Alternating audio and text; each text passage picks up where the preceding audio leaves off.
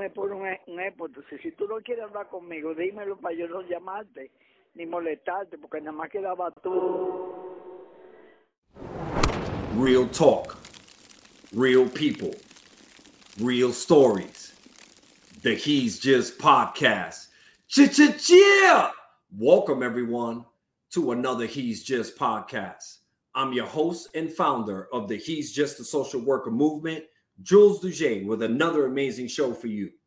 But before we get started, I want to remind everyone that this platform was built because too often we as people, we were overlooked and labeled.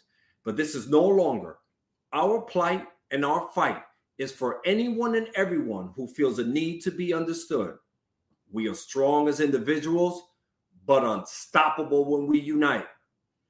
Today's show is amazing in so many ways, and let's just kick off by saying schizophrenia is the most misunderstood of all mental health illnesses, yet it impacts over 20 million people and counting.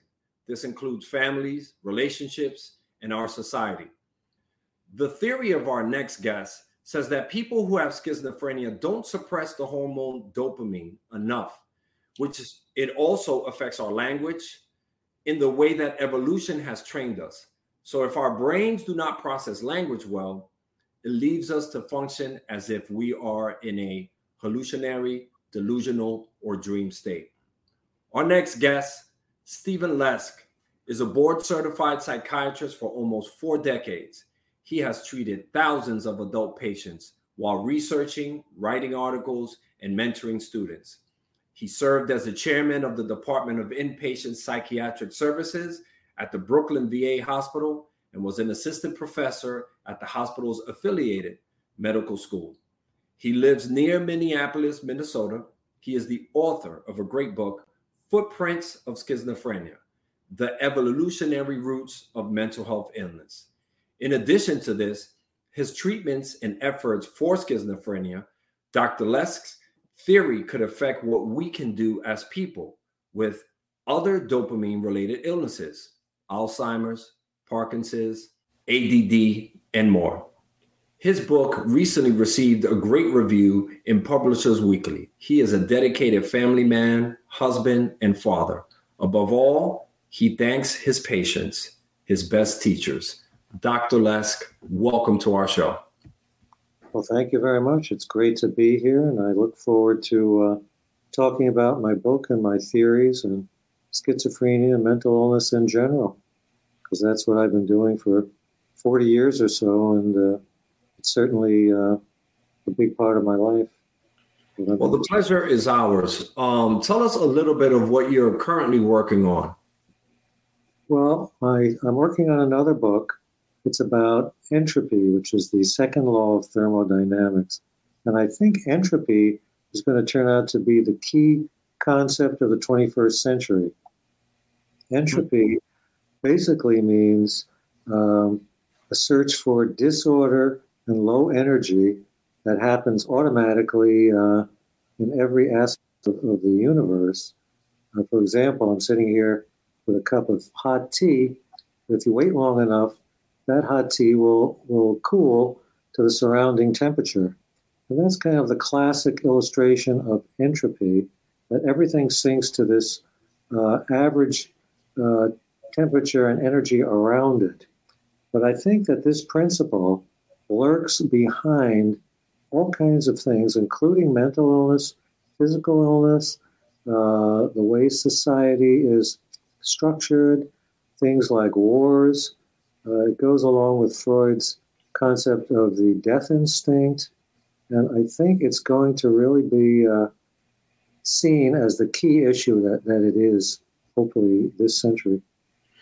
Well, we're looking forward to hearing more about this. Tell us a little bit about your journey and your story with schizophrenia. Well, I was always interested in how the brain functions and what makes us tick. Even in high school, I have a bachelor's in psychology, a master's in psychology at City University in New York. I have a medical degree. I have some psychoanalytic training. And I served as a chief resident at a hospital on Long Island, Nassau County Medical Center, but I was never satisfied with the explanations that we had to give our patients and that I heard my attending psychiatrist give our patients. Families would come in and say, well, you've diagnosed my son or daughter or relative with schizophrenia. What is that? And all they would say was, well, it's a chemical imbalance, or it's genetics, or it's connectivity. And it really wasn't satisfying, didn't explain much, and did not go deep enough. So being the kind of dyed-in-the-wool nerd that I am, at some point I decided, who better to come up with something deeper and more satisfying than just chemical imbalance. So I started broadening my knowledge base. I started studying anthropology, studying developmental psychology, evolutionary theory, even physics. And of course, I was already familiar with some biochemistry, and psychopharmacology, and some Freudian theory. And what I found after a while was something that I thought was very important, made a lot of sense, and took us much deeper in understanding of what schizophrenia and mental illness is than anything that I had heard or read before. You know, schizophrenia affects the brain and how we act. You know, the way people look at us, the way we look at other people, and most importantly, our families. What are some ways that our listeners can begin to understand the effects of this challenging brain disorder? It does impact about 1% of our population. What can we do? Well, imagine that you're going through high school pretty normally. You have some friends, you have some hobbies and interests and enjoyments. And then around the age of 18 or 20, maybe you just started college, your thinking, for reasons unknown prior to this, starts to change. And you start to become paranoid. You feel like the government may be watching you. You feel like your food may be poisoned. You start to get very uncomfortable around people, start to lose interest in your appearance or your ability to socialize. And everyone else around you notices this, even more than you do. And this progresses to the point where you may start hearing voices talking to you. Some people say they hear voices from the vents or the ceiling fan or the TV. And your behavior may become, frankly, odd and bizarre and withdrawn. And the people around you are struggling to figure out what's going on and to get you help. And hopefully the next move is that someone in your family will bring it to a psychiatrist. Because there are studies that show that the longer you wait before getting treatment, the worse your prognosis. So the next step is to see a psychiatrist, hopefully get diagnosed. But there is kind of a prodromal period. Some people go through preliminary diagnoses like a major depression with psychotic features or post-traumatic stress or bipolar diagnosis before even getting to the schizophrenic diagnosis. But eventually, that will be pretty clear to people. And then the next step is to be on medication. And we have 30 or so medications for schizophrenia. They're not perfect, but it's definitely better to be on them than not to. You know, you mentioned this, the age of 18, this onset age. And for our parents, you know, shout out to the moms and the dads who have to tackle this face on. This really changes the dynamics of our families. It impacts how we now plan our futures and our lives. And I've seen many clients who I have worked with where the mom and the dad, it really becomes a change of pace for so many people. And many family members bow out. It becomes very difficult for them to hang on to this. And, you know, I'm just saying all the families that are dealing with this truly understand that this is a marathon. It just doesn't go away. But understanding the ways of treatment that you talked about, the medication, having a psychiatrist that you can, you know, connect with, Let's talk a little bit about your theory around the misunderstandings of this illness. Because if we can't suppress the hormone of dopamine, how is it that we're lured into understanding that the dopamine, feeling our best selves, is not available? How can we bow out or level ourselves in a way that we're safe away from this? Well, I would say there's no absolute protection against schizophrenia. One thing you definitely want to avoid are street drugs. But anyone is susceptible to it. It's 1% of the population worldwide across all geopolitical, ethnic, socioeconomic boundaries, which is one of the statistics that needs to be answered if you're going to explain schizophrenia. Mm-hmm. But what happens is what we call hominins, who are human-like animals, have been around for millions of years, 6 or 7 million. But language has only been around for 50,000 years, which is a drop in the bucket evolutionarily. And language totally revolutionized the way we use our brains. And Homo sapiens were really masters of language. They really take to what we call symbol formation, which is the essence of language, beautifully. And there are several other species of Homo around, Neanderthals, Denisovans, Naledi.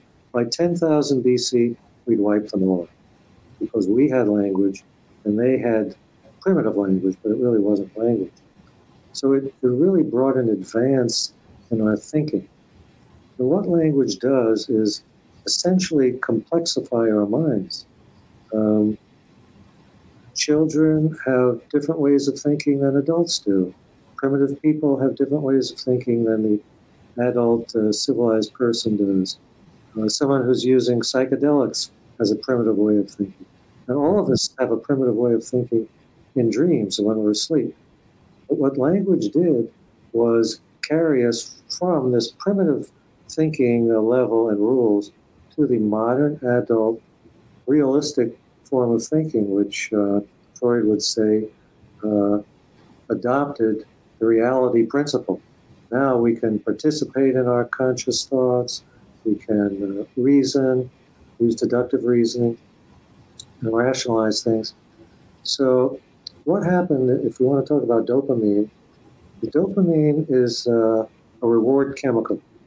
And that reward was utilized in place and sense of evolution, in that when the caveman did something in their best interest for survival, like finding food, or finding a mate, or defending themselves against a predator, or killing a predator, they would get a dollop of dopamine. And that dopamine served the purpose of rewarding them for survivalistic behaviors, procreative behaviors.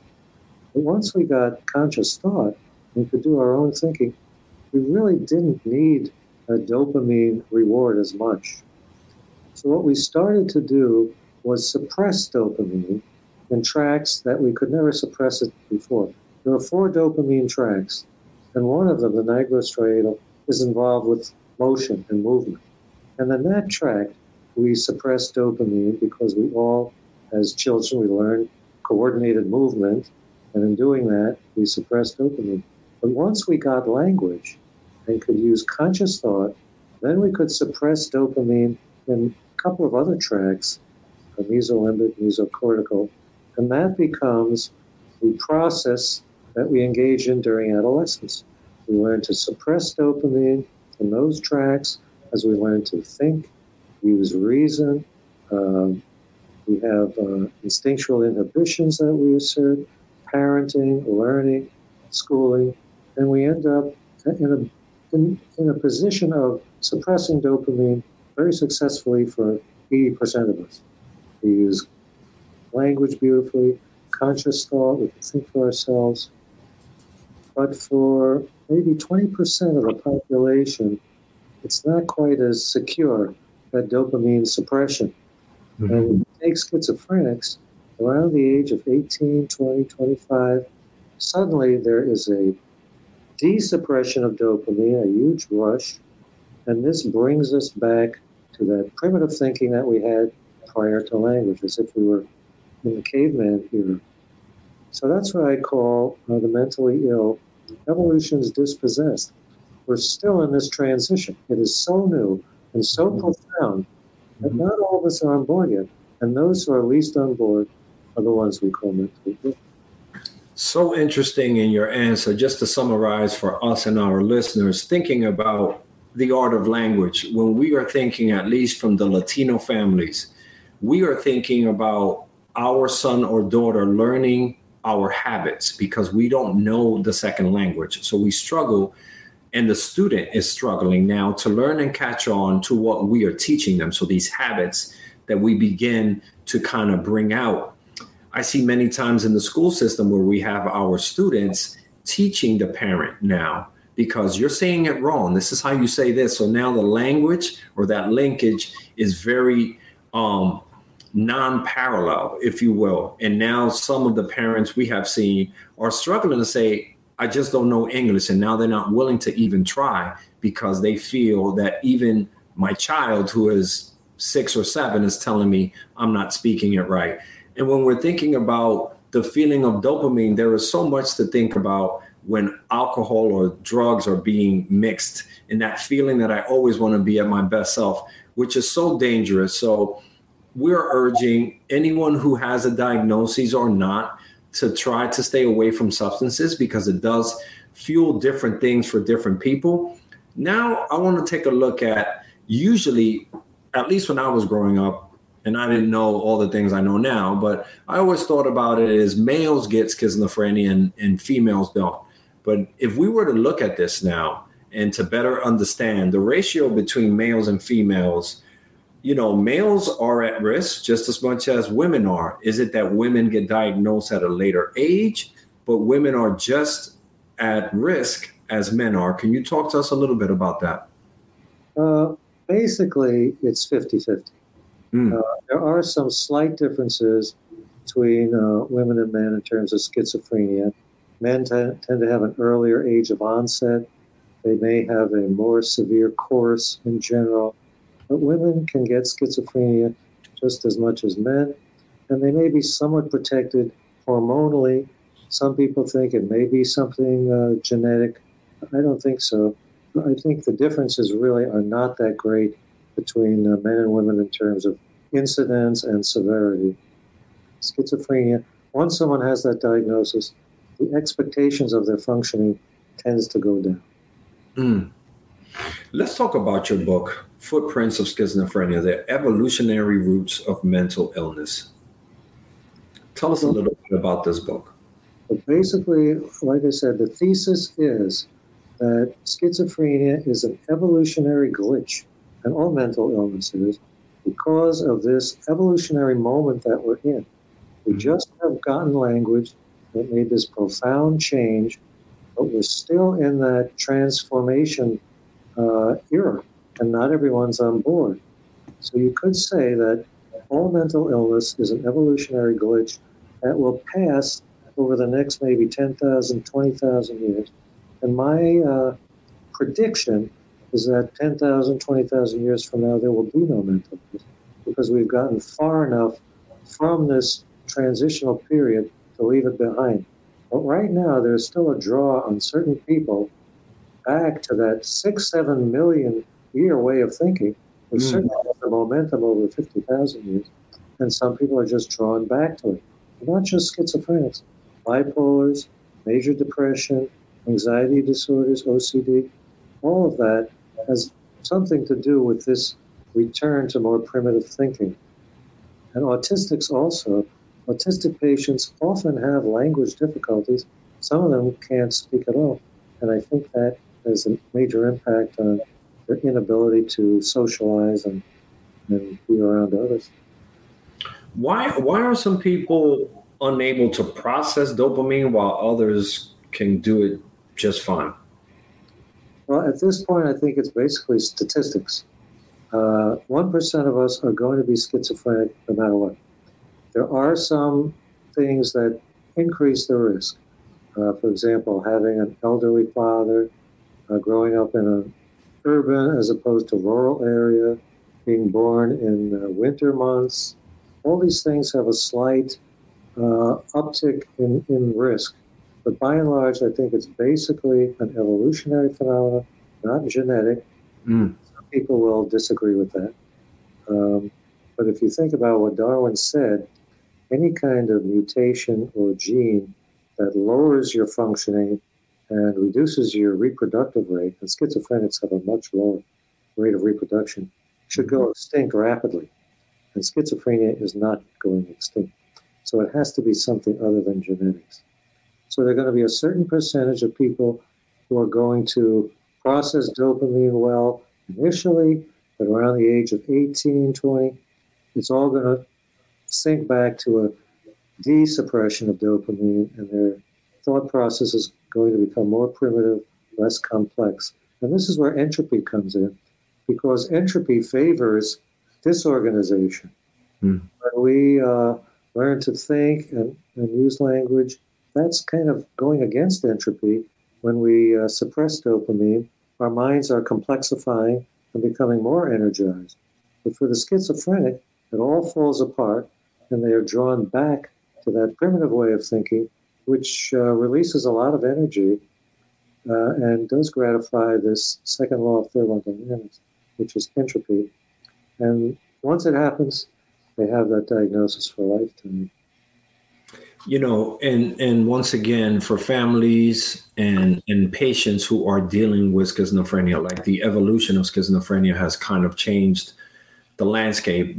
Back when research was first started, there was so much to be unknown about this. And I feel that you alluded to the medication piece to being some of the areas that are still some grow areas, but there's a lot of process and growth positively that has happened. In your book, you talk about the dark ages that psychiatry is still in. Could you tell us a little bit about that? Well, for example, if you go to a family practitioner, he'll ask you your symptoms, he'll examine you, he'll do some blood tests, some x-rays, and then he'll come back and say, well, you've got diabetes, you've got high blood pressure, you've got heart disease, and here's how we're going to treat it. If you go to a psychiatrist, we don't have a single blood test, a single x-ray that can give us a diagnosis. So what we rely on is the patient's history from the family, records from previous treatments. But there's a lot of room for error and different opinions. You can go to 5 different psychiatrists and potentially get 5 different diagnoses and treatment plans. So in that sense, I don't think we're where we should be in terms of being, medical doctors. Now, we help a lot of people, and the medications we have do work, but very often we're forced to combine lots of different medications. Medications have side effects that sometimes are onerous, and some of the medications take weeks to work. So we need to do better. And I think if we can understand the illnesses we're treating better, then we will be able to move ahead and focus our research more on what we need. And that's what I'm hoping that my theory is going to lead to, a better understanding of what schizophrenia and mental illness really is. I want to try to take a deeper dive into this. A patient comes to you. I know you've treated thousands and thousands of patients. You're probably the second opinion or the third opinion. Family is coming to you. They want to hear something that's positive. And in the terms of, here are my records, this last person said that I was XYZ. What can you tell me about this situation?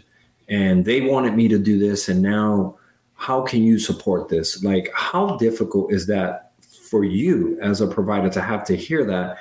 You become the therapist in many ways to support families. Well, again, diagnosis in psychiatry isn't always exact, and there's room for considering other possibilities. And very often, patients have more than one diagnosis. So for any diagnosis or group of diagnoses, there's hope. There's lots of hope. And with schizophrenia, which is probably the most severe mental illness, there's some very high-functioning schizophrenics. We have schizophrenics who are doctors, lawyers, politicians, you name it. and Nobel Prize winners like John Nash from the film A Beautiful Mind. So there's always hope, and there's always the possibility of reaching a higher functional level than is predicted from any diagnosis. So the goal is to not to lose hope, not to throw in the towel, and to try to hang in there with your relative, even though there's something called anosognosia, which means the patient isn't aware that they have an illness, and they truly are not. Everyone around them can see it, but they really don't. They don't understand that their thinking has changed markedly and is using different rules than most of us. So because of that, they're more likely than most to go off medication, to kind of rebel against this idea that they're ill, to try to do things that they really can't do. And they may resort to drugs or alcohol to try to cope with all this, and that just pours gas on the fire. But there's always hope, and we help a lot of people. And that's what's so wonderful about psychiatry, that we see great results a lot of the time, but we also have to be aware of the fact that some illnesses are going to reduce your functional expectations. And let's talk a little bit about the treatment. Many times you talked about a patient not being on the regime for their medication the correct way. They on and off, and then they have an episode, something happens, a family member has to call 911, and now this patient is hospitalized, and now the process kind of starts all over again. And like you said, you have to layer out or tease out the levels of medications that this person may or may not be on, the diagnoses. What are some of the things that you're thinking about when a patient is heightened in that way in crisis mode? Is it the best step to have them hospitalized, and help our listeners understand that piece? Because many a times they say, yeah, just let them stay there, but their length of stay could be 7, 14 days. It all depends. Can you help us understand that? Well, the first issue is dangerousness. Anyone who seems to be on the verge of harming themselves or others has to be brought to an emergency room, because we want to protect everybody. And then the issue of, coming to the right diagnosis is crucial, and that can take time. You may have to get to know the patient a while. But once we have an accurate diagnosis, then there is some trial and error to find the right medication, because medication that works beautifully for one patient is intolerable for another. And we don't know that until we try them. So all of these things make it more complicated, more complex, and sometimes don't give us the best results that we want to initially. But if you keep at it and persist, usually we can help people quite a bit over time. I want to think a little bit about the symptomology, but right now let's talk about the different types of schizophrenia. You have a patient who may be paranoid, catonic, residual. Can you tell us a little bit about the different types of schizophrenia and what you're up against when you kind of listen to this diagnosis for the first time? Well, lately we haven't really been focusing as much on types of schizophrenia, but we have often placed schizophrenics in the category of paranoid, especially ones who focus on feeling like they're being persecuted or followed or attacked, or that they're constantly under surveillance and things. That would indicate a paranoid diagnosis. Something that's called catatonic schizophrenia, where a patient acts almost mute and in a stupor and may not even respond at all. And that we do differentiate from garden variety schizophrenia. But a lot of schizophrenia we just label undifferentiated. It's schizophrenia, and we don't particularly need to label it any further. Because once you have that diagnosis, we know that they have to be on one of the antipsychotic medications. And all of those medications essentially do the same thing. What do? They block dopamine, which is why I'm saying that when people break down with a schizophrenic illness, dopamine is suppressed in a major way. And every medication that helps it blocks dopamine. And that gets them back closer to where they used to be in their thought process. That kind of goes along with my theory very nicely that what we're looking at is a desuppression of dopamine all across the board. But it involves trial and error. A lot of times patients are going to just stop their meds and say, I don't have an illness, why should I take them? And the side effects can be quite onerous.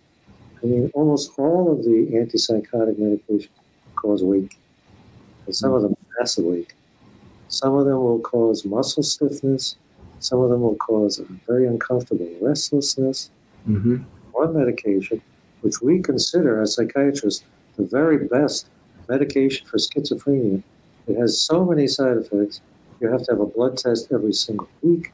It can cause constipation to the point of bowel obstruction, drooling, seizures, and waking.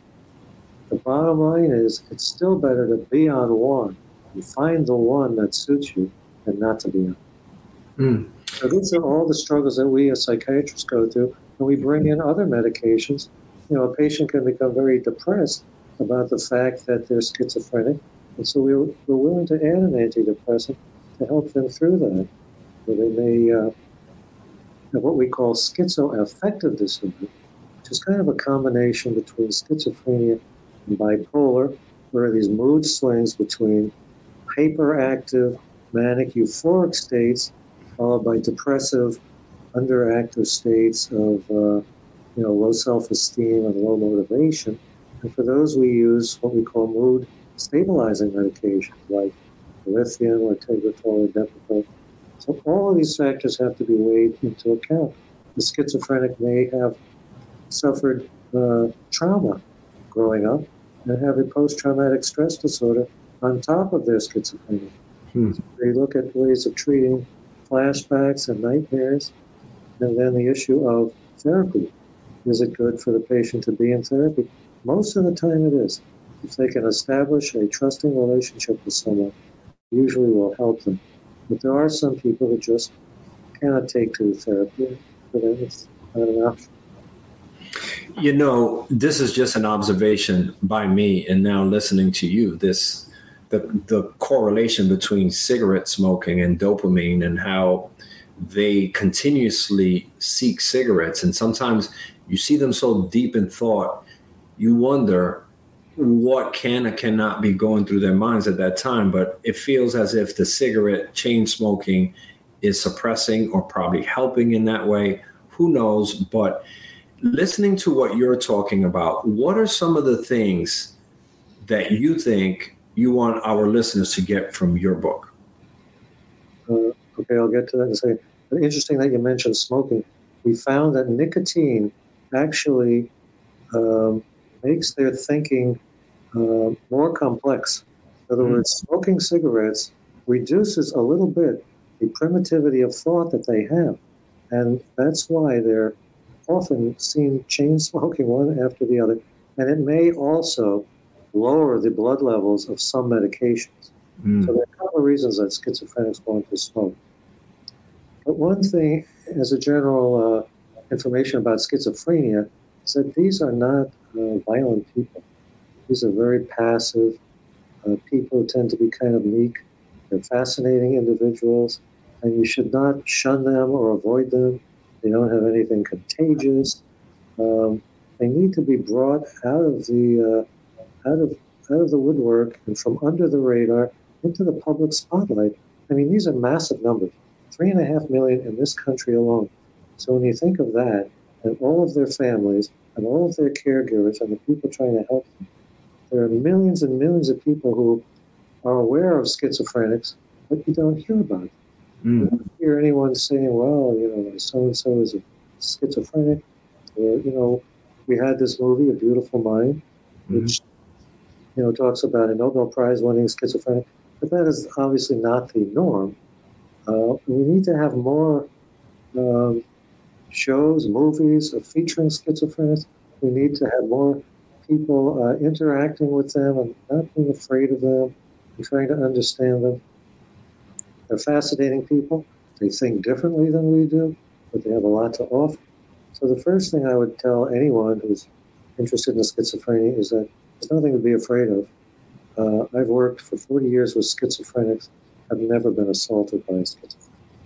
I was once assaulted by a sociopathic patient, but never a schizophrenic. They're wonderful people. They have interests and all kinds of things to tell you that you hadn't thought of before. Try to hang in there with them if you're a family member, because we know that schizophrenics who have supportive family members in the long run are going to do better than people who've been abandoned by their families. So that's another thing. The bottom line is keep them away from all street drugs, alcohol. That's just pouring gas on a fire. I'd like to say one thing about psychedelics. The newer antipsychotic medications, called atypicals, not only block dopamine, but they block a serotonin receptor called 2A. And that seems to give them an advantage. Wouldn't you know it, all psychedelic drugs stimulate the receptor 2A of serotonin. So what the antipsychotics are doing are blocking something that happens when people take psychedelic drugs. So we know that those drugs are going to do the opposite of what we're trying to do with the medication, and are going to reduce their effectiveness. I read an article recently about patients who use different drugs, different types of drugs, and become psychotic, which means essentially crazy, and go to an emergency room, were followed for several years to see how many of them eventually became schizophrenic. The drug that caused the most schizophrenia was marijuana. I would have thought it would be methamphetamine, psychedelics, mushrooms, but marijuana. Marijuana is not a harmless drug. It really lowers your IQ, and it works against all medication.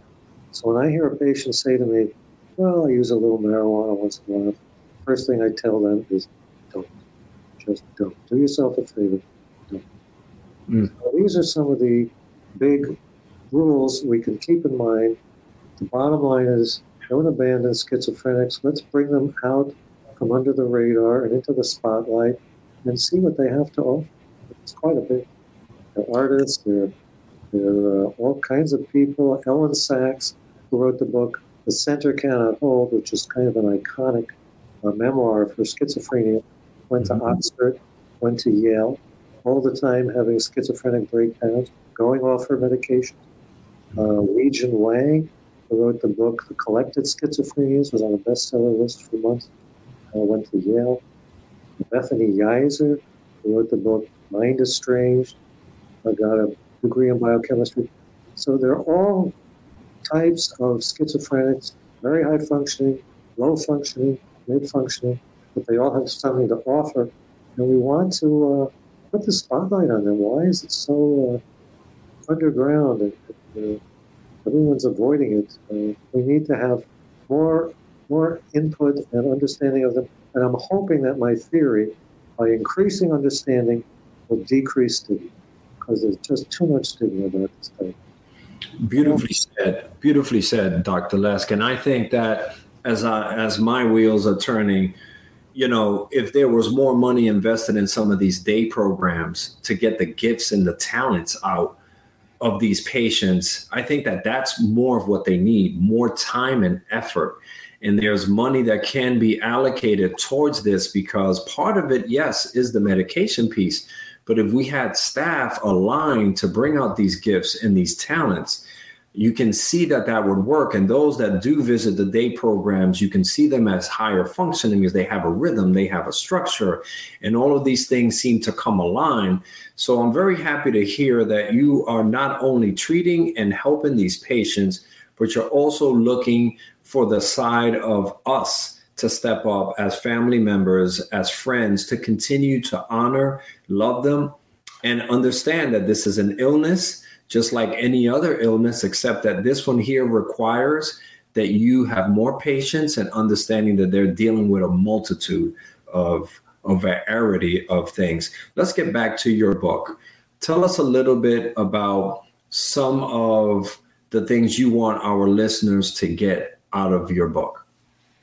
Well, this is a different theory. I mean, the bottom line is there is no other encompassing theory of schizophrenia. There just isn't until now. This theory explains everything about schizophrenia, all the major data, and I think it's very persuasive if you give it a chance. So when you think about the idea that primitive people for millions of years had a certain type of mind, and then just very recently our minds changed drastically, it makes perfect sense that some of us are not going to be on board. And this doesn't just apply to mental illness. If you think about illnesses like Parkinson's, which is a deficit of dopamine, Tourette's, another illness where acetylcholine, a related neurotransmitter, has to break through a heavy blanket of dopamine, stuttering, restless legs, possibly Alzheimer's, because Alzheimer's has to do with the deficit of acetylcholine, kind of the mirror image neurotransmitter.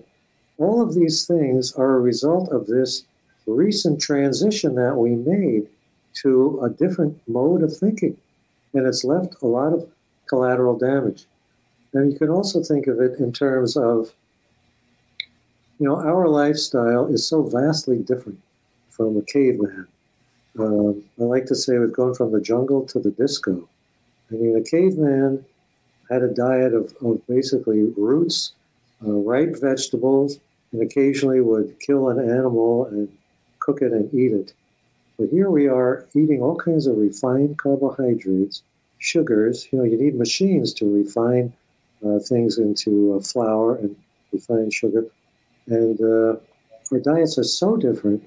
And our habits, the caveman woke up in the morning and was completely physical all day. He didn't have a car to get into or a bicycle.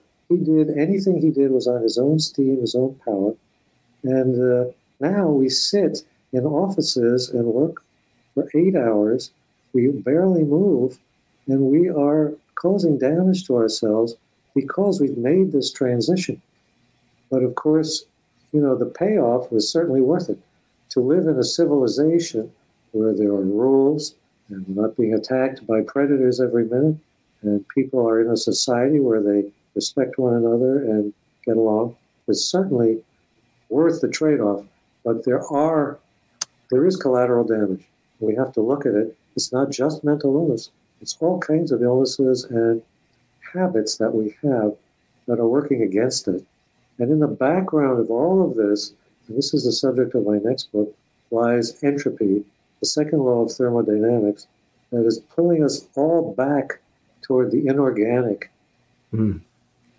So I hope to elucidate even further something that I think is behind a lot of this and makes it more likely that we have wars and civil disputes and attempt to kill each other and return other people to the inorganic state. It's part of what we're made of, unfortunately. Well, we would love to reconnect with you when your next book drops, and we will definitely have this book on our website. I was lucky enough to have a copy of this, and I'm still reading through it, but I am very interested in learning more about this. You have treated thousands of patients, and you may be able to or not, but tell us about this. Are there a group, maybe? Is there a patient that you think about constantly about their struggle or their successes, and they draw you to do this work with more empowerment, with more fury, just because you need to step up for them? Is there such a patient? Well, I'd say there are several. One that comes to mind is a woman who was at Harvard College when she had her breakdown and tried to get help, was placed on medication, never very satisfied with the results. Finally, she came to me, and we worked together to find the right medicine, and she got better, and then left my practice. And maybe 10, 20 years later, I got a letter from her saying, "Dr. Lesk, thank you for what you did to me. This is what I'm doing." She's in a rock band. She's has this kind of job. She's doing well. And it's that kind of thing that we kind of live for as psychiatrists, to know that we made a difference in someone's life who could have easily floundered much more heavily than she did. So there are all kinds of examples of that. I mean, I have patients who are very low functioning, and they live in group homes and don't have a lot of enjoyments, but they still show up for their meeting with me. They take their medications, and they tell me about the things they enjoy doing. A lot of it has to do with music, the arts. They're very involved with things like that. And of course, there are patients who are kind of superstars, doctors, lawyers, you name it, who are battling schizophrenia successfully, but, of course, still feeling the effect of that battle. I have a patient who is on medication. She's very aware that she has symptoms, but she's unwilling to admit that she's schizophrenic, but yet she takes her clozapine medication for schizophrenia. And every time I meet with her, she says to me, well, what do you think? Can we cut down this medication any further? Every time I say no, you still feel like there are satellites controlling you. You still feel that voices in your head beam your thoughts out to others. And I wouldn't want to see those symptoms get worse. She says, okay, Dr. Lesk. She leaves and comes back 3 months later with the same question. But, these are fascinating, lovely people who I enjoy talking to. I think many people will. If you can drop the fear and the stigma and think they're going to contaminate you or in some way attack you, that's not going to happen. These are just people who are struggling to understand why their mind has changed and why their behavior has changed and why everyone around them treats them differently because they really don't understand it. In their view, they're the same as they were 10 years before their illness began. Mm-hmm. Fascinating situation. Well, thank you for sharing those lovely stories. And again, in this work, we always admire those that don't give up. And even in your seat, you have to relinquish your power, so to speak, and live up and big up to all those people that keep driving you to be better at what you do. Tell us about your theory. How do you want our listeners to kind of apply this, use it, learn from it? Well, first of all, the one major point of my theory is that it's nobody's fault. Not the patients, not the families, no one. This is an evolutionary glitch due to this moment in time that we find ourselves, and that is going to pass. But it's going to take, unfortunately, thousands of years for this to pass. Mm-hmm. So these are people who are caught in this evolutionary glitch through no fault of their own, and to realize that it's a difficult situation for them, and they're going to lack understanding of it because we, as psychiatrists, have lacked understanding. This is the first time a theory is coming through with a complete explanation of schizophrenia. And the other thing I would say is that there are many red herrings in schizophrenia. The first one is genetics. People are fixated on the idea that this must be genetic. Mm-hmm. Unfortunately, Darwin made it very clear that it cannot be genetic. As I said, a mutation that lowers your reproductive rate and your functioning goes extinct quickly. And schizophrenia is not going extinct. The other thing is, if it was genetic, we would expect that identical twins with the exact same genes, if one had schizophrenia, 100% of the time the other would. That's less than 50%. Mm. So there are many things that are going into this risk, but we can't call this a genetic illness. Mm. And too many people have spent their time invested in that statement. And we have to be willing to let go of something if it's proven false. Mm. So that's one probable interference with us moving on to a higher understanding of the illness. The other thing is, as I said, this illness takes place 1% across all geopolitical boundaries. Most genetic illnesses like sickle cell anemia, it focuses on one ethnic group. Tay-Sachs, one ethnic group. Not so with schizophrenia. Mm-hmm. It's universal. So we want to be open to new theories, thinking about things in a different way, and seeing if we can accept it. It's like buying a car, if you kick the tires and you sit in it and drive it around a bit, you might find it very comfortable. And I think anyone who looks at this theory seriously will kind of see the wisdom in it. And not being immodest, but it just seems to fit all the data that we have. And it makes sense that 18 to 20 is the time when schizophrenia sets in, because this primitive type of mind takes time to also develop. And it's not ready to take the reins of their minds over until 18 or so. Though you can see evidence of schizophrenia earlier than that. Some children will have symptoms like voices, and that puts them at greater risk of schizophrenia. And we are working on defining what we call ultra-high risk people who we can possibly medicate before the onset of schizophrenia, but we're just not there yet. Yeah, and interestingly, you talk about genetics, and we as people, we're kind of wired a specific way. We want to get to the root answer. We want to understand the reasons behind this is that. We want to find the adversary. We want to find the answers to it.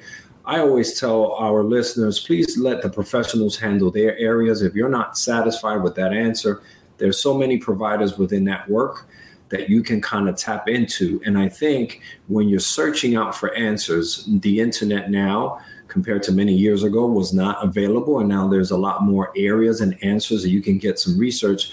But don't be fooled that some new type of medicine or something that's not been heard of.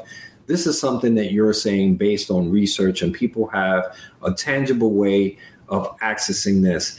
Let's talk a little bit about you. What do you do for self-care? How do you keep up to do this work for so many years? Well, the biggest thing that I tell people is that if you find a profession that you enjoy, you'll never work a day in your life. And I always enjoy it, so I'm very lucky.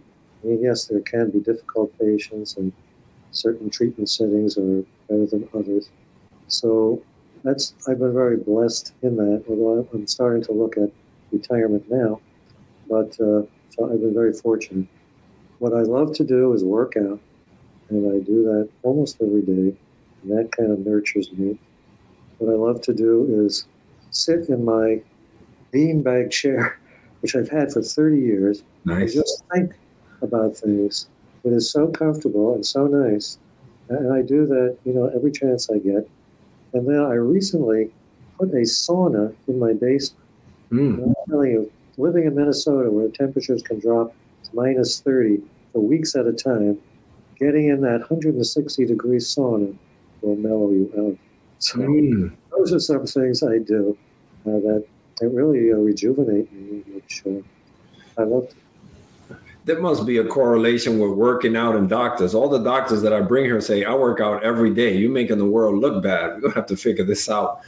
There are so many things to think about. What are some of the challenges that you are up against in this work, in this field?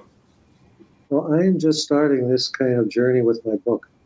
And I am expecting to get a lot of disagreement, even disrespect maybe, about this theory, because it is not what everyone else is focusing on by any means. To say that the illnesses that you're treating as a psychiatrist come from a glitch in evolution and goes back 6 to 7 million years to the type of thinking that we had as cavemen is not just going to be accepted by everyone without a certain degree of contention, which is fine. I look forward to that. But so I'm expecting there to be a certain degree of blowback about it and contention. And then as a psychiatrist, what we do is the best we can, we put together treatment for patients. And, sometimes we're more successful than others. And some of it is luck. It's trial and error and the willingness for the patient to keep at it and be tenacious and say, well, if this isn't working, we're going to scrap that and go to something else. And to pull in, diverse fields, therapy, medication, you name it, exercise, I recommend to everyone. And by the way, exercise goes back to the fact that the caveman did nothing but exercise. And now, for us to sit in a chair 8 hours a day, we're harming us. So, and to think about diet. All of these are issues that come up. It's a fascinating world. Well, you know what, Dr. Lesk, I can see that you will be up against battles, but I am behind you saying 40 years plus of this work. You've kind of studied this, understood it, you've applied it. And once again, as you talked about, to the greatest teachers that you've ever had have been your patients. So many beautiful stories that are behind that. There is so much to talk about behind this, but when we think about our families, what advice do you have for them when a patient, a son, a daughter, is now newly diagnosed? What are some strategies that they can utilize to support themselves? There's a group called NAMI, a National Association for the Mentally Ill, and they have no-cost groups and support and information for families. Like I said, the big challenge will be to stick with the patient, not abandon them, even though time and again they may say, I'm not taking my medication, I have no mental illness. Stick with them, find the things that you love about them, get them to a psychiatrist to get help, encourage them to stay on their medication, all of these things. And don't be discouraged by the fact that they may not have a very complete explanation for what this illness is. If they want a complete explanation, please look at my book, because I don't think there is another one out there that I have read that really gets to the heart of it the way this does. And if they do read it, they'll realize that it's nobody's fault, it's the luck of the draw, and it's just a tough situation. Well, we're going to have it on our website, and the link will be available to them. I want to give you the opportunity to, the floor is yours. What do you want our listeners to remember about you, about your journey, about your patients? The floor is yours. I'll also mention my website, StephenLeskMD.com. You'll find a lot of information there. I guess what I'd say is none of us are incapable of coming up with a new theory. None of us are incapable of doing something that can make a big difference in terms of our knowledge, the way we treat patients, the way we understand them. And I think too many psychiatrists kind of go along with, well, here's the knowledge we have, so I'll leave it to the researchers. They'll come up with something better. We can all come up with something better. Our minds are the theater in which all of this takes place. And we all have access to our minds, and we have some access to our patients' minds. And we can use that information to think about what we hear and what we are seeing in our patients to come up with something significant and new. I wish that my profession was a little more interactive, getting people involved with issues and disputes, disagreements. It seems too much like, well, here's what the researchers are telling us, so that's what we accept, and we'll wait. Hopefully someday they'll come up with something better. You don't have to wait. We can start thinking about these things ourselves and come up with something important and better now, and be more involved with our own profession, which is a great profession. I recommend it to anyone. Love that. Dr. Stephen Lesk, none of us are incapable. If we put our foot down, we need to stick together to be able to see this through. Because too often we always are talked about and overlooked, but that means that the work that we're doing is showing something. If we're being talked about, if we're being looked at, that means that we are showing them. So let's be capable. Let's try new things. Let's think out the box. Let's go beyond what the research says, because if you have it in your gut, that means something is there. Because way too often on this platform, we get overlooked and we get labeled, but this is no longer.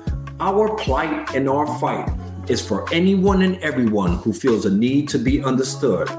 We are strong as individuals, but unstoppable when we unite.